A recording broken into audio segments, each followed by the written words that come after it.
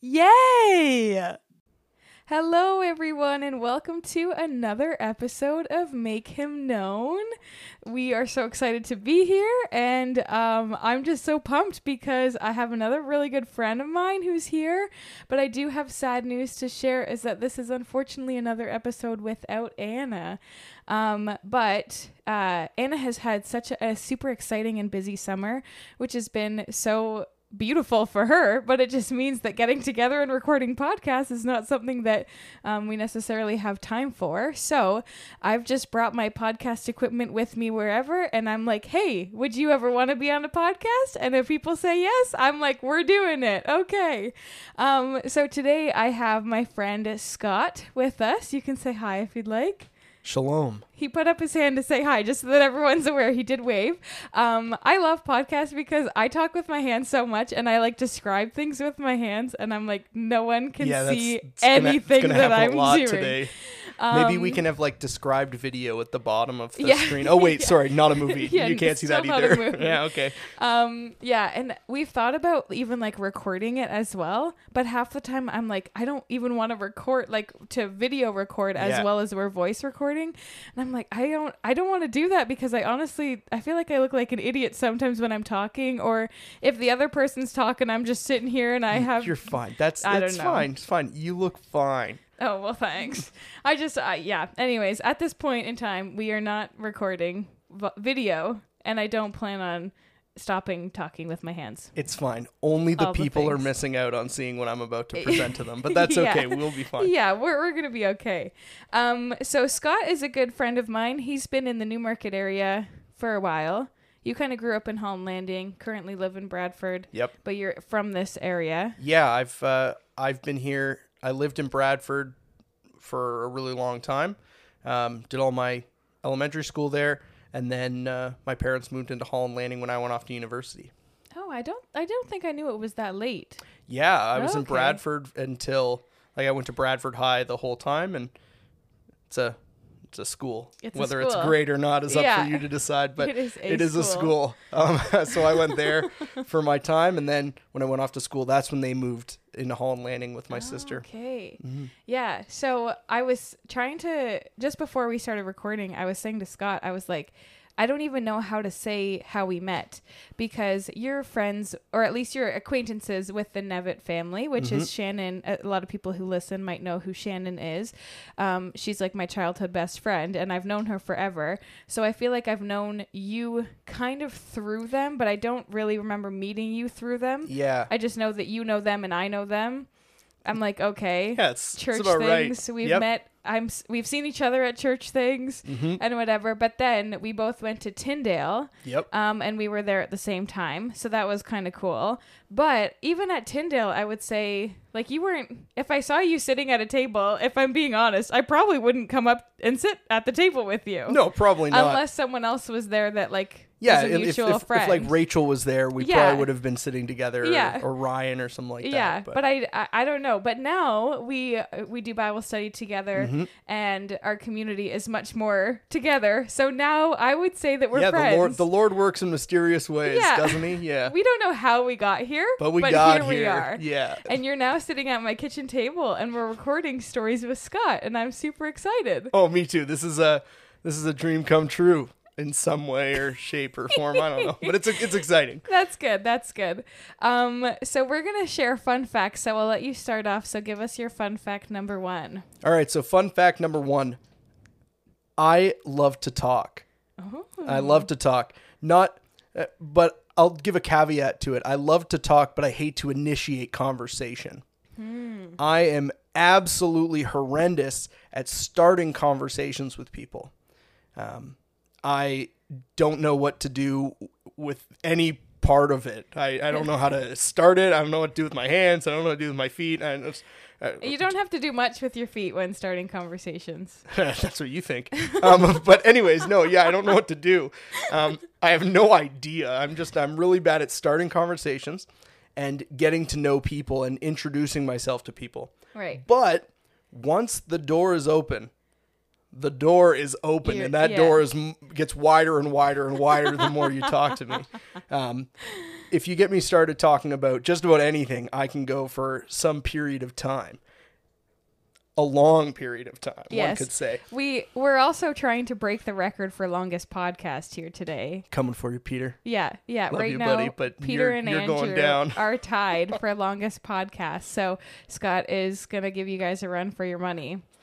Yeah, that's awesome. Yeah. You are quite a talker, which is great. Yeah. Which is why I was like, this is going to be awesome. It's so good. Because again, I didn't have to initiate it. You just introduced me. And so now let me off the leash. I'm going to go. You didn't have to do anything with your feet.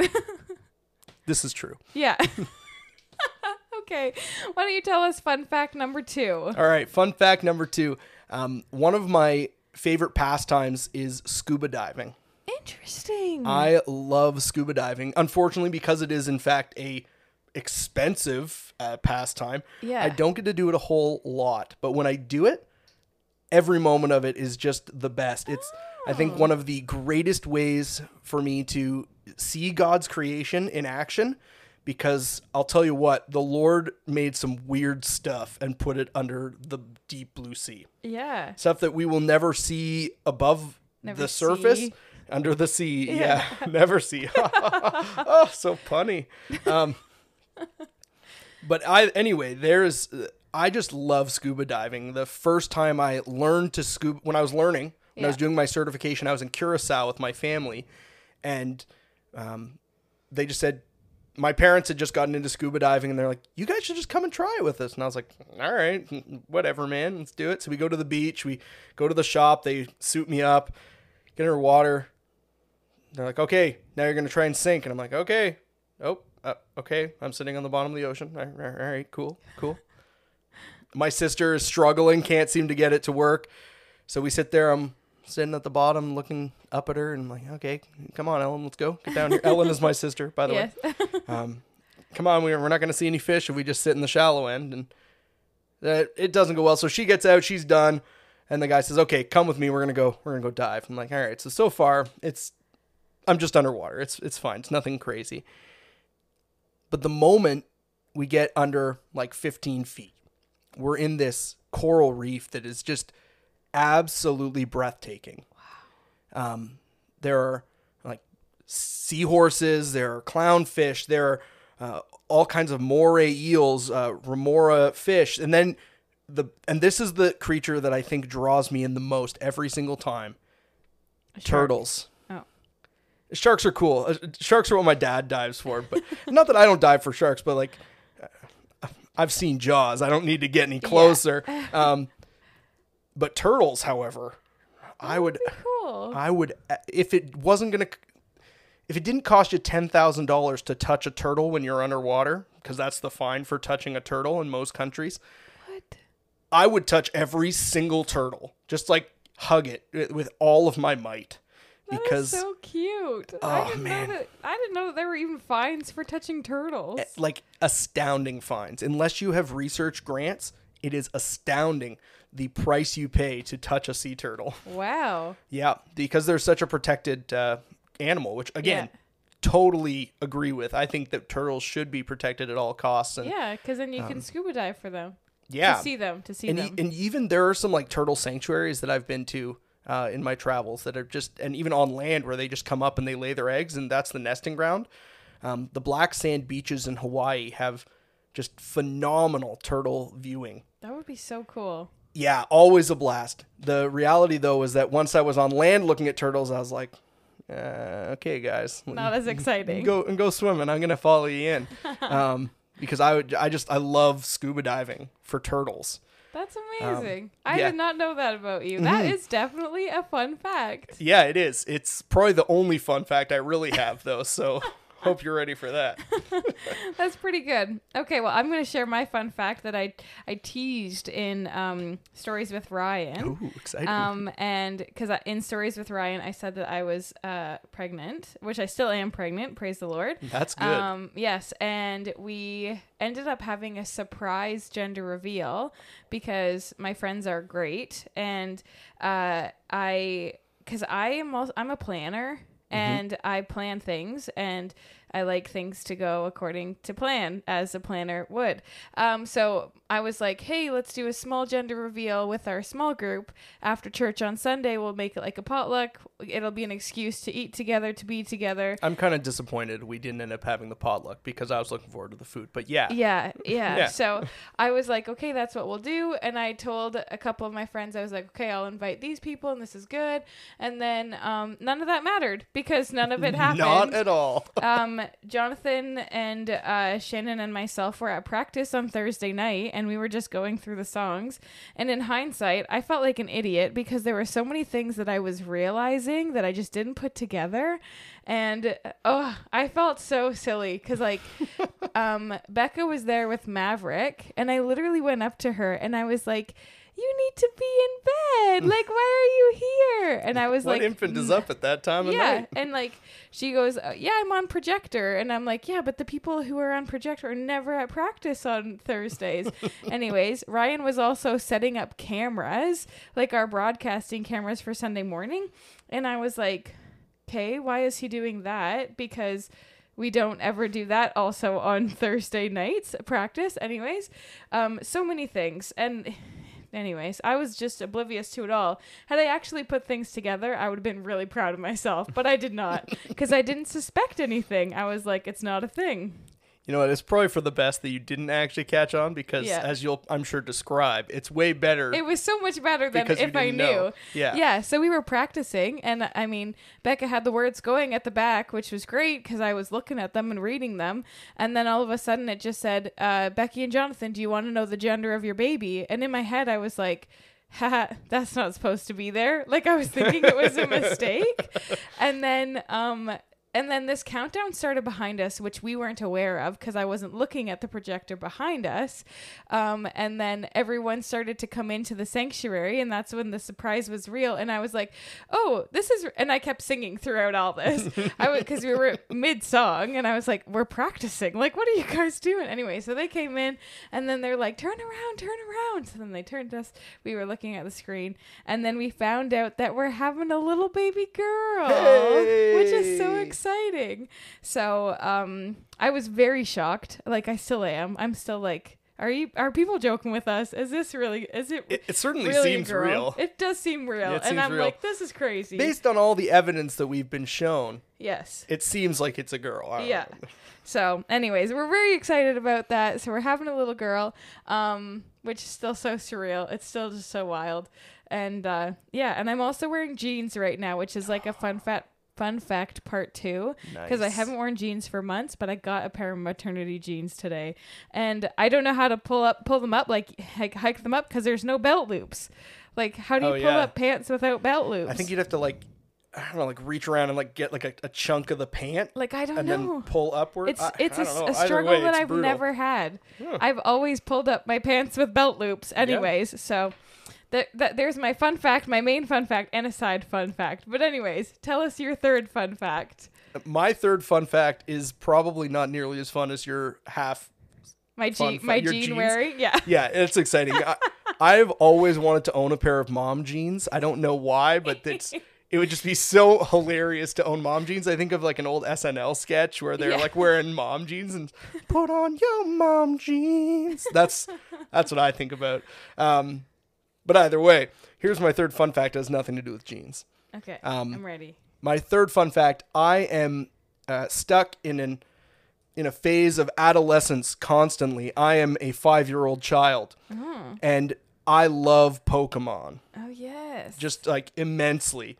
There's something about catching monsters and putting them in my pocket that I just can't get enough of. So I see Pokemon merchandise at places, and you have to get it. Well, I fight the temptation. Oh, okay. It's a hard fight.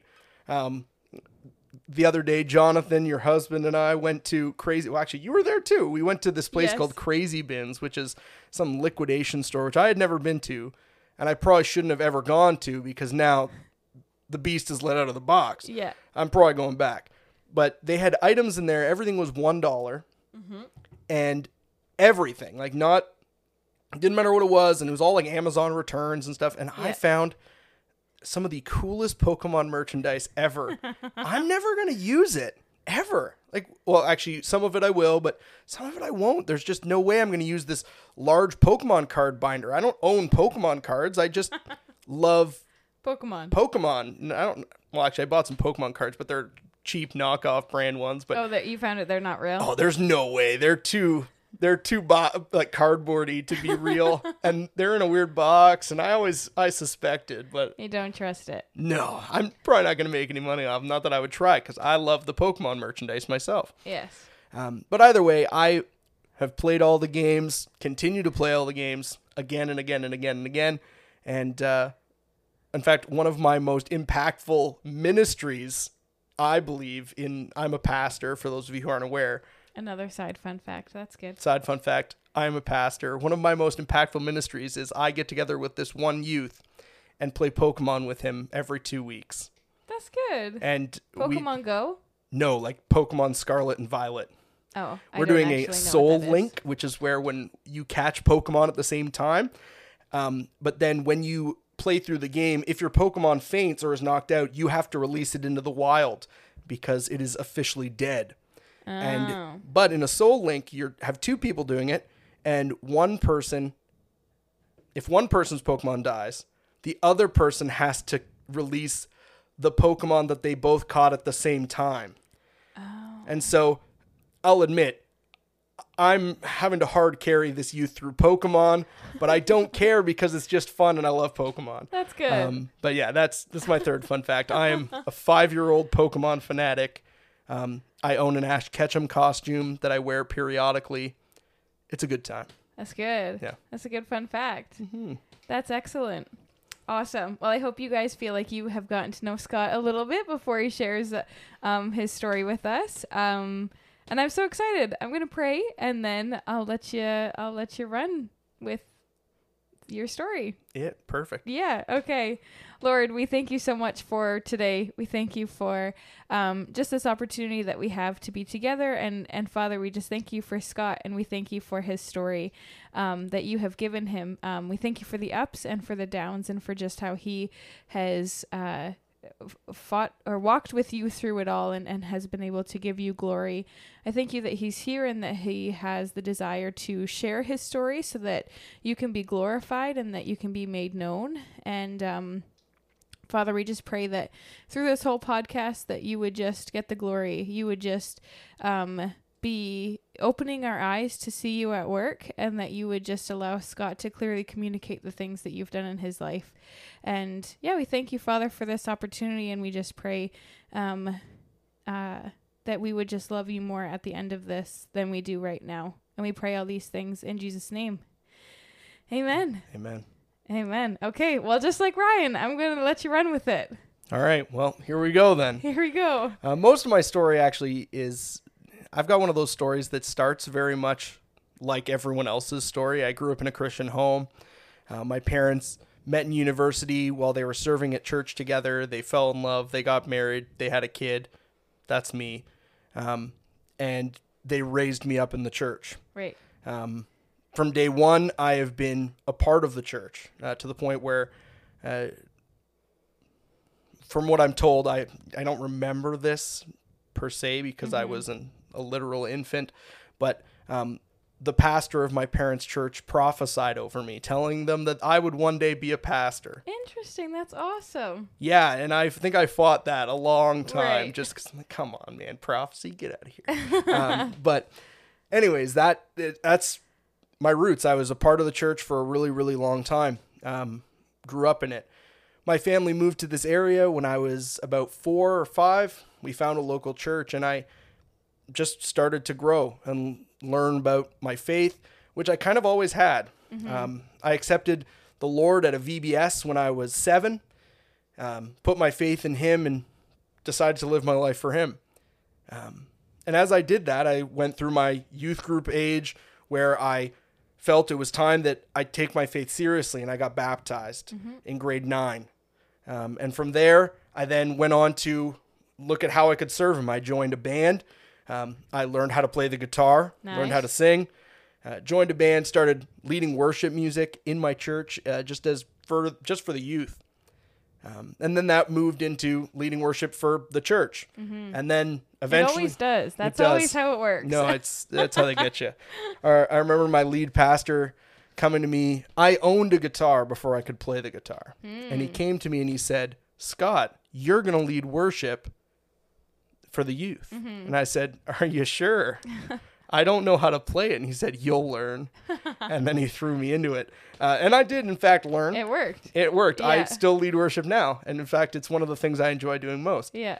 But as I grew up through the youth ministry, I just continually lived my life for the Lord, or so I thought. Yeah. As I approached the end of my grade 10 or 11 year, I decided I wanted to go to camp and I wanted to serve the Lord with kids, because at that point I just had this desire to work with children. There was something fun about them. I'm kind of a kid myself, as I've already admitted. Yep. And it seemed to be a good fit. So I went off to camp, did a leadership and training program, and What camp was it? Camp Minneoe. Oh, cool. Yeah. Yep. I'm a big fan of Camp Minneoe. There are days where I wish I could go back and still serve there, but that just isn't a reality for me. I just don't have the time. Yeah. Too many other things I'm doing. Yeah. But anyways, went to Camp Minneoe, started working with their youngest kids, ages 3 to 6. Aw. If I really wanted to go for the record of how long I could talk, I'd tell you every story about a kid peeing on me in the middle of the night. But Oh my word. I'm not going to do that. It's terrible. It's brutal. But beyond all the terrible stories about human excretions and stuff like that, camp was a ton of fun, and I loved every minute of it. And as I worked at camp, I just felt the Lord calling me to go into ministry with kids the rest of my life. He just kept telling me, this is what you should be doing. Go and do this. But as I was doing that, I had this other idea in my head. I've always loved video games and computers, and I'm going to do computer science, and I'm going to learn how to make computers work. And I remember sitting down with my parents to say, in grade 11 or end of grade 11, beginning of 12, I said, here's what I'm going to do with the rest of my life. I said, I'm going to go and I'm going to become a computer scientist. Which is very different from children's ministry. Radically different. Yes. Radically different. And I remember vividly the moment when my mom said, really? And I was like, yeah, what do you mean, really? I want to be in computer science. And she was like, okay, we love you. We support you. We'll pay for you to go and do computer science. Mm-hmm. And they asked me all the questions to make sure I was sure. And I was like, yeah, no, I'm sure I'm doing this. I'm going to become a computer scientist. So Mark my words. It's going to happen. And so I started applying to schools, visited all the ones that I was contemplating. And I ultimately ended up going to Carleton University in Ottawa for computer science with a minor in robotics. Again, radically different from children's ministry. Yeah. None whatsoever. I still was working at camp during the summers, and that passion was still there and still being used. Yeah. But in my first year of university, I went away, and as I went, the world got to me. The world just, it came in swinging, and I did not have my hands up enough to block the knockout punch. Right. And I was very quickly drawn away from any of the commitment to my faith that I had built over those years. What was initially, I'm going to go to church on Sunday, was, oh, I don't know anybody. No one's going with me. All of my friends are staying up to party on Saturday nights. I'm going to join them. To be fair, I didn't get really, really deep.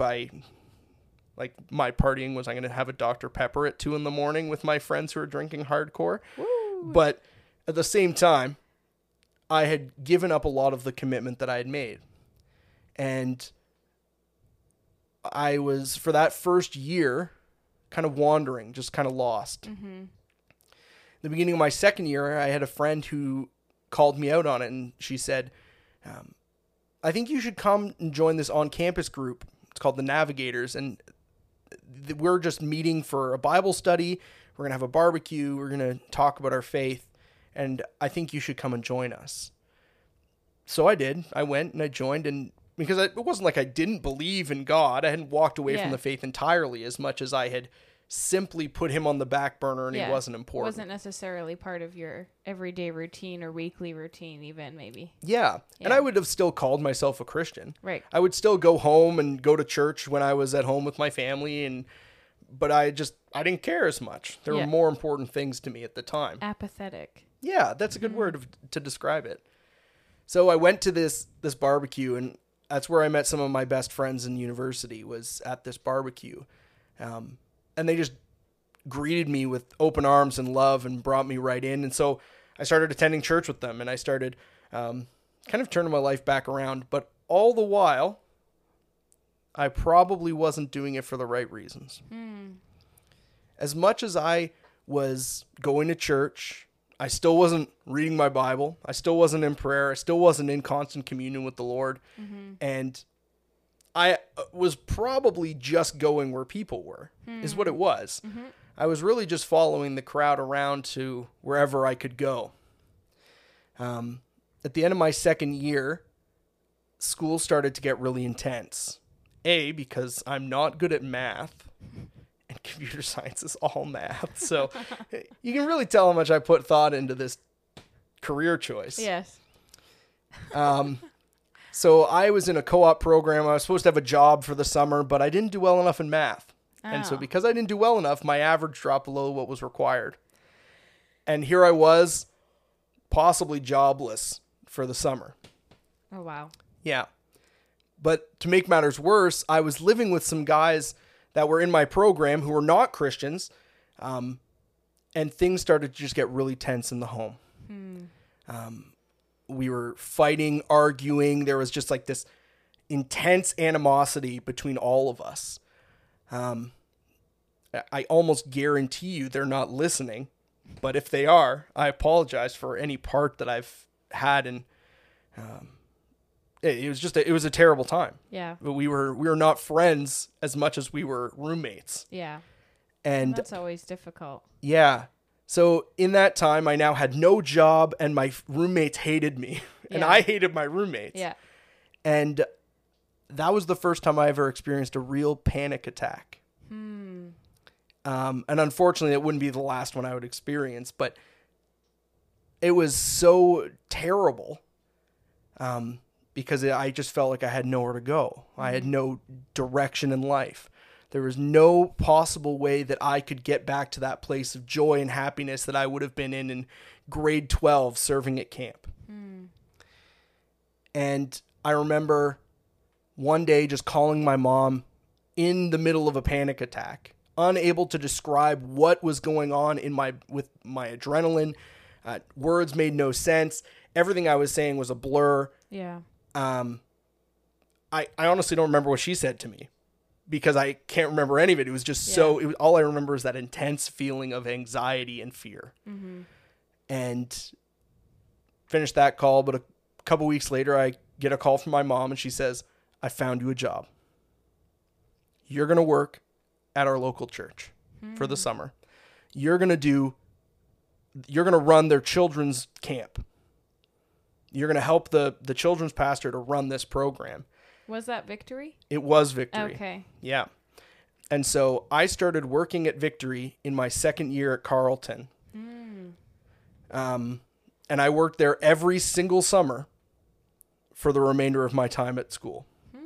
That's cool. Yeah, and so I was back in it. And I found that passion for children again. That same thing that I always had and still had and just was repressing was now right at the surface. And I loved it. Loved it. But of course, that was only for the summer. And so then I went back to school. And in my third year, those panic attacks that had started cropping up kept coming. And they struck with a vengeance. And I stopped going to school. I stopped handing in assignments. I stopped going to Navigators, even though that was the thing that was keeping me going. Yeah. I withdrew from everybody, and it wasn't good. It was real bad. By the end of my third year of school, I had failed 7 out of 8 courses that I had taken that year. Wow. And I had failed them all substantially because I just hadn't done any of what was required. Yeah. It wasn't like I had tried my best. I had just failed.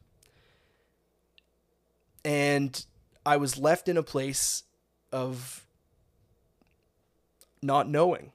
I was left in a place where I was unsure of the future and unsure whether I was even good enough to do anything. Right? Failure in that moment became my identity. And it became my identity for far longer than I would like to admit. But in that moment where I remember being at home, sitting with my grandparents, and my grandfather, who is one of the most godly men that I know, said, Scott, it's okay. The Lord can redeem this. He has a plan for your life, and he's going to take you places. And in that moment, I had no idea what that meant. I didn't know what it would be, and I was still very afraid and very distraught. And as I just kept thinking about it and praying about it, the Lord said to me, hey, remember that call I put in your life 3 years ago? Robotics. No. Close. Children's ministry. They're very close, very similar. So I understand the confusion. Remember that call that I put in your life. Why aren't you doing that? Why not? I've often described this as my Jonah moment. Right. Where I had been running from the Lord for so long, trying to escape what he had actually called me to do, going all the way to Tarshish. Yeah. Yeah, that's how you say it. You just got to say it confidently. Tarshish. Yeah. It's good. It's good. And I'd been running. Yeah. And me failing out of university had been the whale consuming me. And in the belly of that beast, I found that I was not on the path the Lord had planned for me. There was a part of me that had always known the path and had just chosen to ignore it. Yeah. And so from that moment on, I changed the path. I made some real hard calls to friends to say, hey, I'm not coming back to Carleton. Instead, I'm going to pursue an education to become a pastor for children. And I did that. And it was challenging because I didn't know what school would take me after I'd failed out of another institution. Yeah. I didn't know how long that was going to take. I had spent my money, right? I just spent $60,000 on an education that was no longer going to be useful in any single way until much later when church websites need to be remade. Yeah. But at that moment, that was all of the money that I had spent was now gone. It was meaningless and almost not usable. But Tyndale will take just about anybody who wants to pay them more money. Not because they want the money. They also want me to follow the Lord. And that's what I was there to do, which is good. Yeah. They do want your money, though, just so you know. But anyways, Tyndale I went in for my interview, and they actually let me bring in a whole year worth of courses somehow. That's amazing. None of them were computer courses. They were all like sociology, psychology, all the social sciences that I had taken by requirement at Carleton. Carleton is not a liberal arts university, is it? Not specifically. Okay. It has a big focus on political science, being in Ottawa, and yes. Journalism and poli-sci were like the big things for it. Okay. But then of course they had a robotics program that was really pretty cool, and their engineering program was solid. So those kind of together became that was kind of what they were known for, though. But big things were journalism and political science. Okay. So I had taken a few of the liberal arts classes just because that was what was required. So they let me have it, and I took those in. And then I did 3 years of education at Tyndale. Throughout that time, I met so many of my closest friends, made so many new acquaintances, and I just saw the Lord building me up and growing me for a life of ministry. However, throughout those entire 3 years, those panic attacks didn't stop. I was still struggling with my mental health. And I didn't do anything about it except push through, get my degree done, which I did pretty well in. I'm not going to toot my own horn or anything, but I did pretty solid. Yeah. And I learned a lot, and it was a really good experience, and I loved every moment while I was there, except for the moments where I was like having panic attacks. Yeah. But anyways, when I finished my degree, I already had a job lined up because I'd been working at Victory for many, many years at this point, every summer. So I then applied to become their official children's pastor.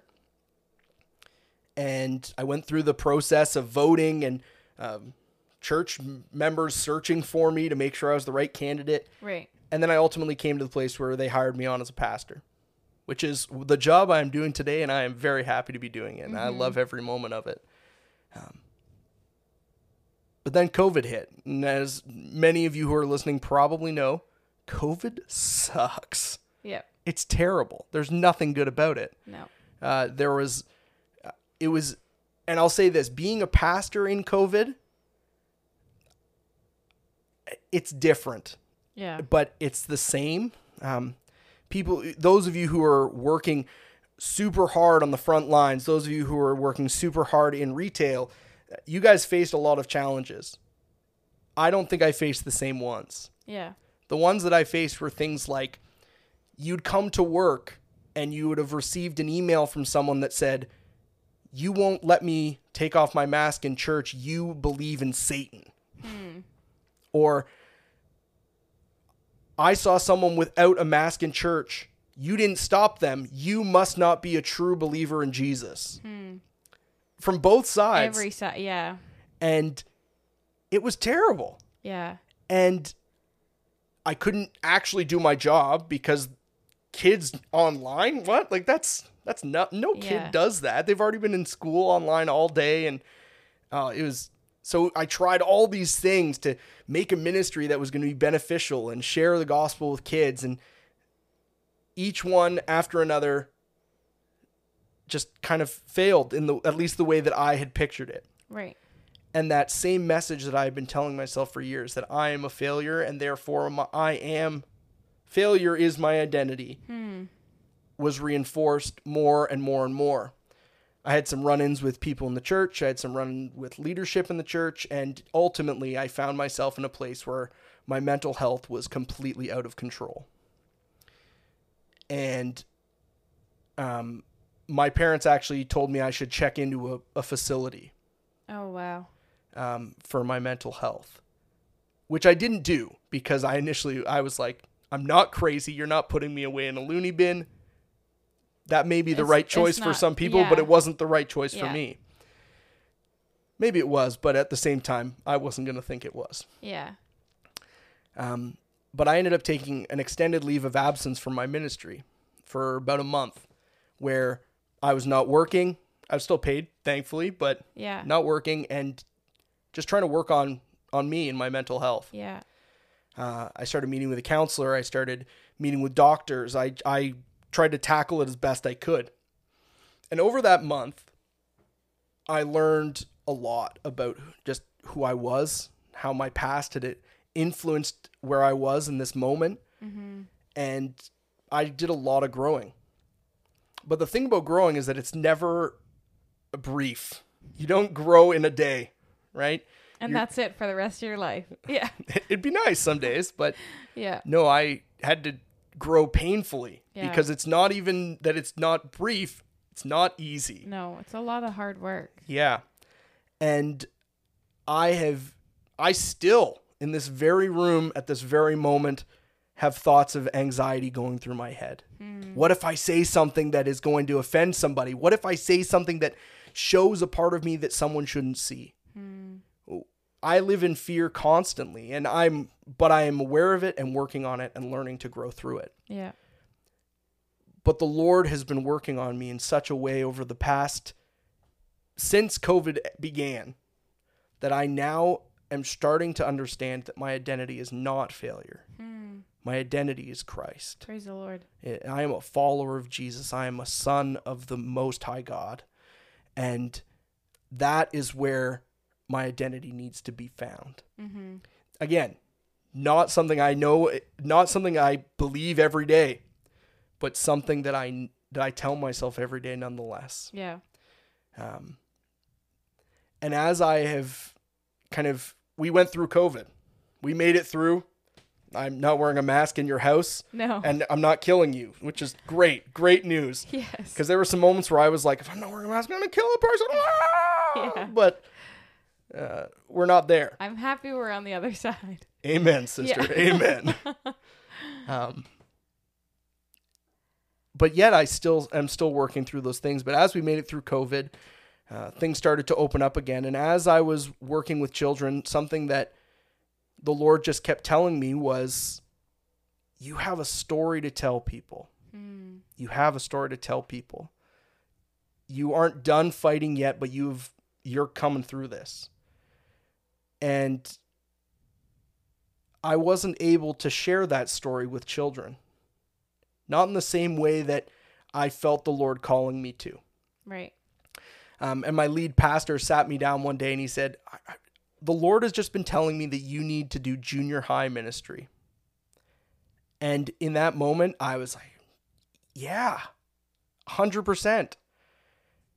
And so I went and I spoke with one of my good friends who actually everyone knows. He's Ryan. He was here the last time when we announced pregnancy. So I went to Ryan and I said, Ryan, what are your thoughts on this? And he said, yeah. Yeah. And he confirmed it in me. And then I spent more time praying about it. And so now I am also children and junior high pastor at Victory Baptist Church in Newmarket. Yeah. And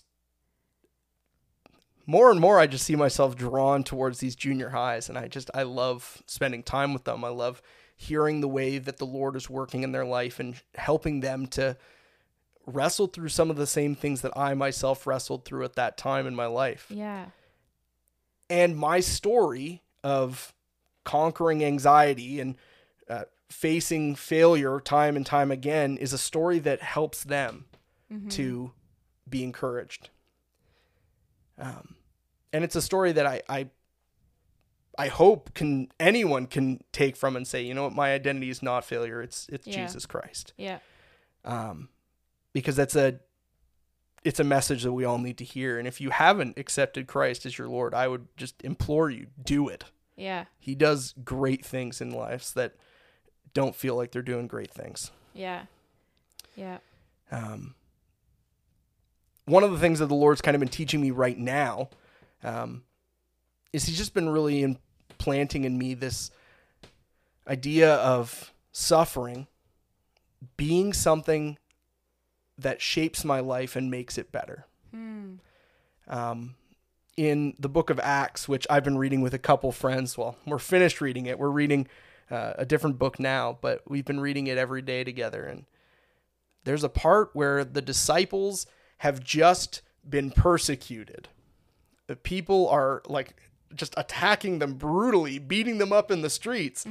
And at the end of this chapter, the disciple, it says, and the disciples rejoiced because they were counted worthy of suffering.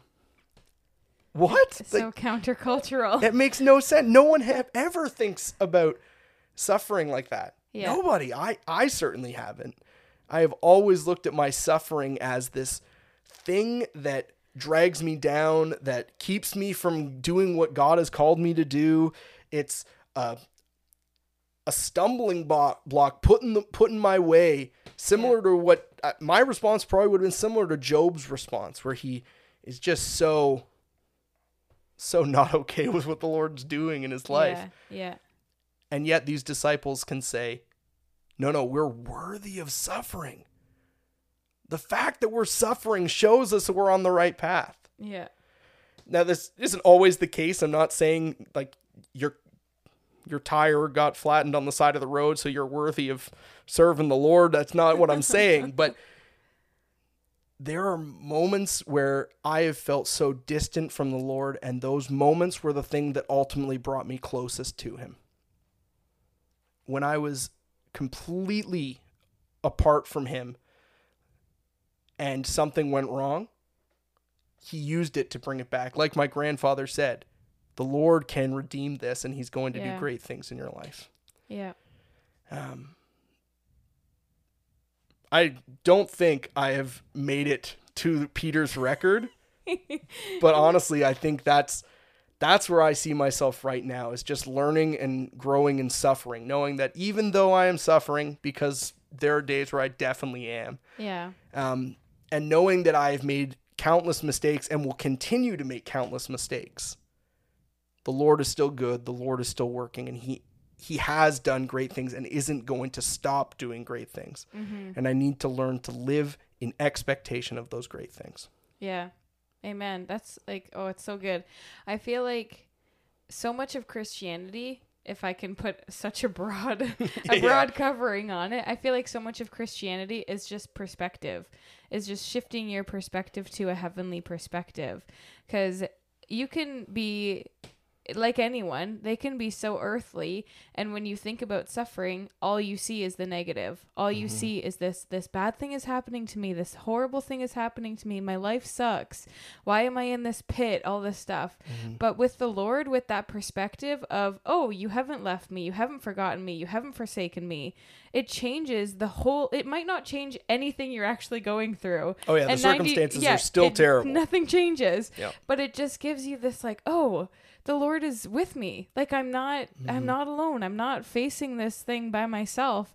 And he just is able to grow us and shape us through those moments. And honestly, like beginning to recognize that part of Christianity, it's a game changer. It honestly, like it will change your life if you just begin to have a heavenly perspective.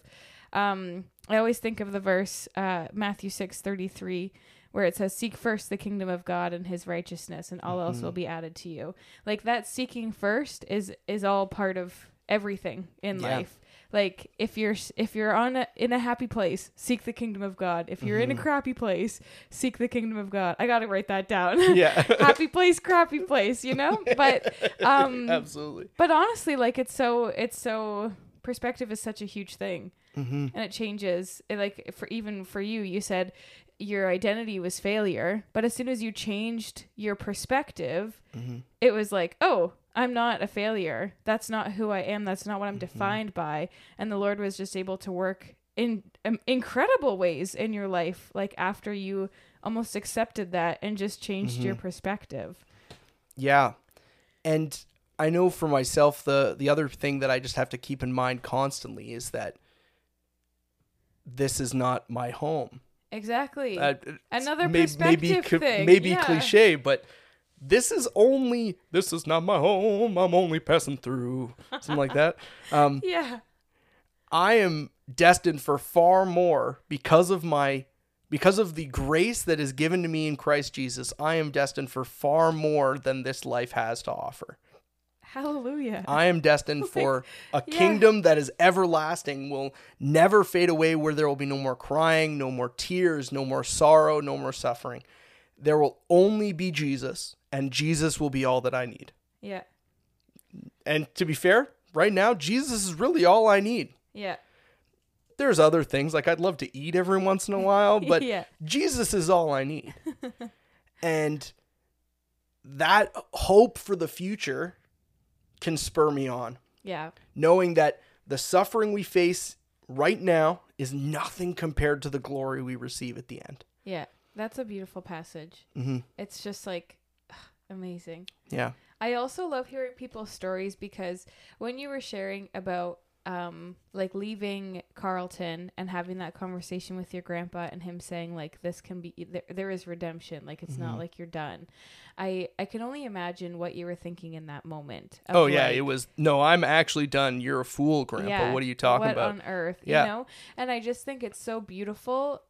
Like hindsight is what reveals to us the Lord's faithfulness. And I love that even in one part of your story to the next part, it's like, oh, he actually did redeem that. And your grandpa was speaking in faith, you know? He was. No, absolutely. Like it's so beautiful how people can just believe.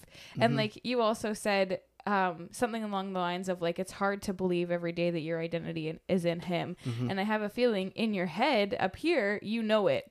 You know that your identity is in him. It's the believing in your heart of like, oh yeah, that is true. And for me, it's over 28 years of my life, I have either been told or told myself messages that say the complete opposite. Yeah. Right? I'm combating 30 years of bad marketing Right. in my life is what I'm combating. And I am saying, often the way that it's described is that there are these two eggs. And I know it sounds weird, but there's two eggs, okay? We've got the trauma egg, in which all of the, and we're going to imagine they're like those Easter eggs that you can kind of open up and put little chocolates inside, except these chocolates are terrible. Do not eat these chocolates. They're laxatives. Oh, laxative chocolate. Oh, gross. So That's what I think about when I think of bad chocolate. Okay, laxative. Anyway. So we got laxative chocolates in the trauma egg. Okay, and every laxative chocolate is a bad message that you've told yourself or someone has told you. Like, I'm not good enough. I am not perfect. I am not this. I am not that. I am a failure. I am doing all these things wrong. I'm a sinner. Even that sometimes fits in that egg for me. Yeah. But then there's this other egg, which they call the angel egg, and that's the good stuff. That's the white chocolate, and I know that's controversial, but that's the white chocolate. Can it be Lindor white chocolate? Oh, baby, can it Okay. ever? Okay. That's the Lindor white chocolate Okay. egg, okay? Inside of that is just all the good things that should define me, all the messages that I should tell myself every day. And for a long time, that egg was empty always. Yeah. And I did just about anything to get someone to tell me something good that I could put in that egg. But what would happen was someone would tell me something and I would say, no, that's not what they're saying. They're saying this. Because it contradicts the other messages that I've told myself for so long. Yeah. And part of the challenge in combating this anxiety was saying, those messages are false, and you know they're false, and you need to believe that they're false. Yes, you failed out of university, but that does not make you a failure. Yeah. Yes, you were not successful in this part of your ministry, but no, that does not make you unsuccessful. Right? Yes, you walked away from the Lord for a period of time, but the Lord brought you back, and he has a far greater sense of time than you ever could. Yeah. His plan is always good, and it has ups and it has downs. There are valleys and there are mountains, and you will never always be on the mountain, unfortunately. Yeah. But now one of the things that has just been so impactful in my life recently is you and I have really just become friends recently. Mm-hmm. We went to school together, but again, earlier, I don't know if we said this in the podcast, I'm just thinking, but we said we probably wouldn't have even sat with each other while we were at school. Yeah. But now I look at the friendships that I have with people like yourself and Jonathan and Peter and Heather and Ryan and Rebecca and Hillary and Aiden and Jill and Anthony and all these people. These are all people in our small group, by the way. Yes, for sure. Actually, like everyone. I think I listed everyone except Caleb and Dana, who I'm going to get to know better. That's my vow. You heard it here first, folks. Okay, but those friendships have just spurred me onward in every single possible way. Yeah. And I'm day by day so appreciative of those relationships and the way that they call me to account for the ways that I've failed, but also allow me the grace to move forward and to grow in them. Yeah. Yeah. I've made some horrendous mistakes, even just in my time knowing you guys. And yet here I am still forgiven by you. Just like Christ forgives me, and all those kind of things. So horrendous was probably a really strong word now that I think about it. I'm not the devil, everyone. Okay. I'm a nice guy. You still probably want to know me, I think. I don't know. Up to you for decide. I would say, yeah. But either way, there has been forgiveness from people, which has helped to fill that angel egg. Yeah. And even this, like just being here talking on a podcast, that no one would have asked me to do that 2 years ago. Right. Probably because I would have just been a miserable human being just talking about how much of a failure I was. And I probably wouldn't even let myself sit in front of a microphone. Right. Because I'm a failure. But I'm not that. That's not me. Yeah. Because the Lord has redefined your exactly. identity, which is so good. Yeah. We have like really enjoyed living in community with people who genuinely care about your first health and well-being, but also your growth and spiritual well-being with the Lord. Like, it's one thing to have friendships where you're like, cool, you're good, okay, great, awesome, see you next Sunday, and like, not, I say you don't go to our church, but like, I'm the only one. I could I'm say the oddball. next Wednesday. And like, you don't talk throughout the week, you don't hang out on the weekends, you don't live life together. You're just like, okay, yeah, I saw you at small group, I'll see you next week at small group. Yeah. And sometimes that's what happens, just because life's the busyness busy, of but life. at the same time, but it's a different intentionality. And even at the same time, when we don't talk to each other for a week, you show up next Wednesday and there's like, what happened in your week? I genuinely care. Yeah. What's going on in your life? Yeah. How are you actually doing? Yeah. And that's not something that I've had for a long time. Yeah. And I think it's such a blessing. And like, I don't ever want it to change. Like, I'm like, I know that every season is like, you're in life in season. I talk about seasons like it's my day job. Like, I'm like, in this season of my life, the Lord was teaching me this. In this season of my life, he was teaching me this. Yeah. In this season currently, I'm so grateful for the community that we've cultivated, because it didn't happen overnight. And it's not like it was super easy all the time. Like, sometimes you have to sacrifice certain things or whatever.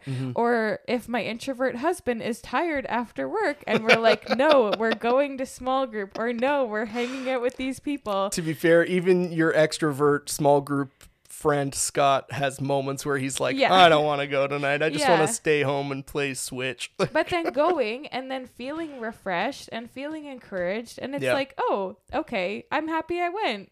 Yeah. And Jonathan has said that too. He said, well, I'm really glad we went tonight. And I'm like, I told you, you just need to listen to me on all the other occasions that you don't want to do something. Yeah. Our human nature often fights us in a lot of ways. In so many ways. Yeah. And that's... We don't do what's good for us. No, like Paul says, I wish that I could stop sinning, but I find myself sinning all the more. All the more, yeah. Right? Yeah. That was a poorly quoted passage, but you get the vibe we're going for. Yeah, so I'm it's picking fun. up what you're putting down. It's good. Yeah. Well, Scott, thank you so much for sharing your story. Oh, it's so my good. pleasure. And honestly, I feel like it's something that everyone can relate to, because I feel like at any moment in a certain season of people's lives, they probably have felt like they're a failure. They probably have struggled with their identity. They probably have struggled with mental health. They probably have gone through some of these valleys and things like that. And so to hear someone who's gone through it, and who, I say gone through it, I should say has gone through it, but is going through it. Yeah, the already reality, not yet kind of deal. The reality is that this mental health thing is going to be an issue for me my entire life. Right. But the Lord is with me for my entire life. Exactly. And we've won the battle that mattered. Yeah. The big battle is won. The daily battles keep happening. Yep. And you have to keep winning those. Exactly. But the Lord is still on your side. Amen. And so I think that's a beautiful story. I have not heard many of those things. I knew you went to Carleton. I knew you went to Tyndale, of course. Yeah. But I'm very grateful for you sharing your story and us being able to hear it on this podcast. It's a good story. And there's a lot of goodness that the Lord can be glorified through. Amen. And he can be definitely made known, which is so exciting. Oh, and he shall be made known, whether we want it or not. It's going to happen. Yeah. Amen. Awesome. Well, after seeing him, we pray that you go and make him known.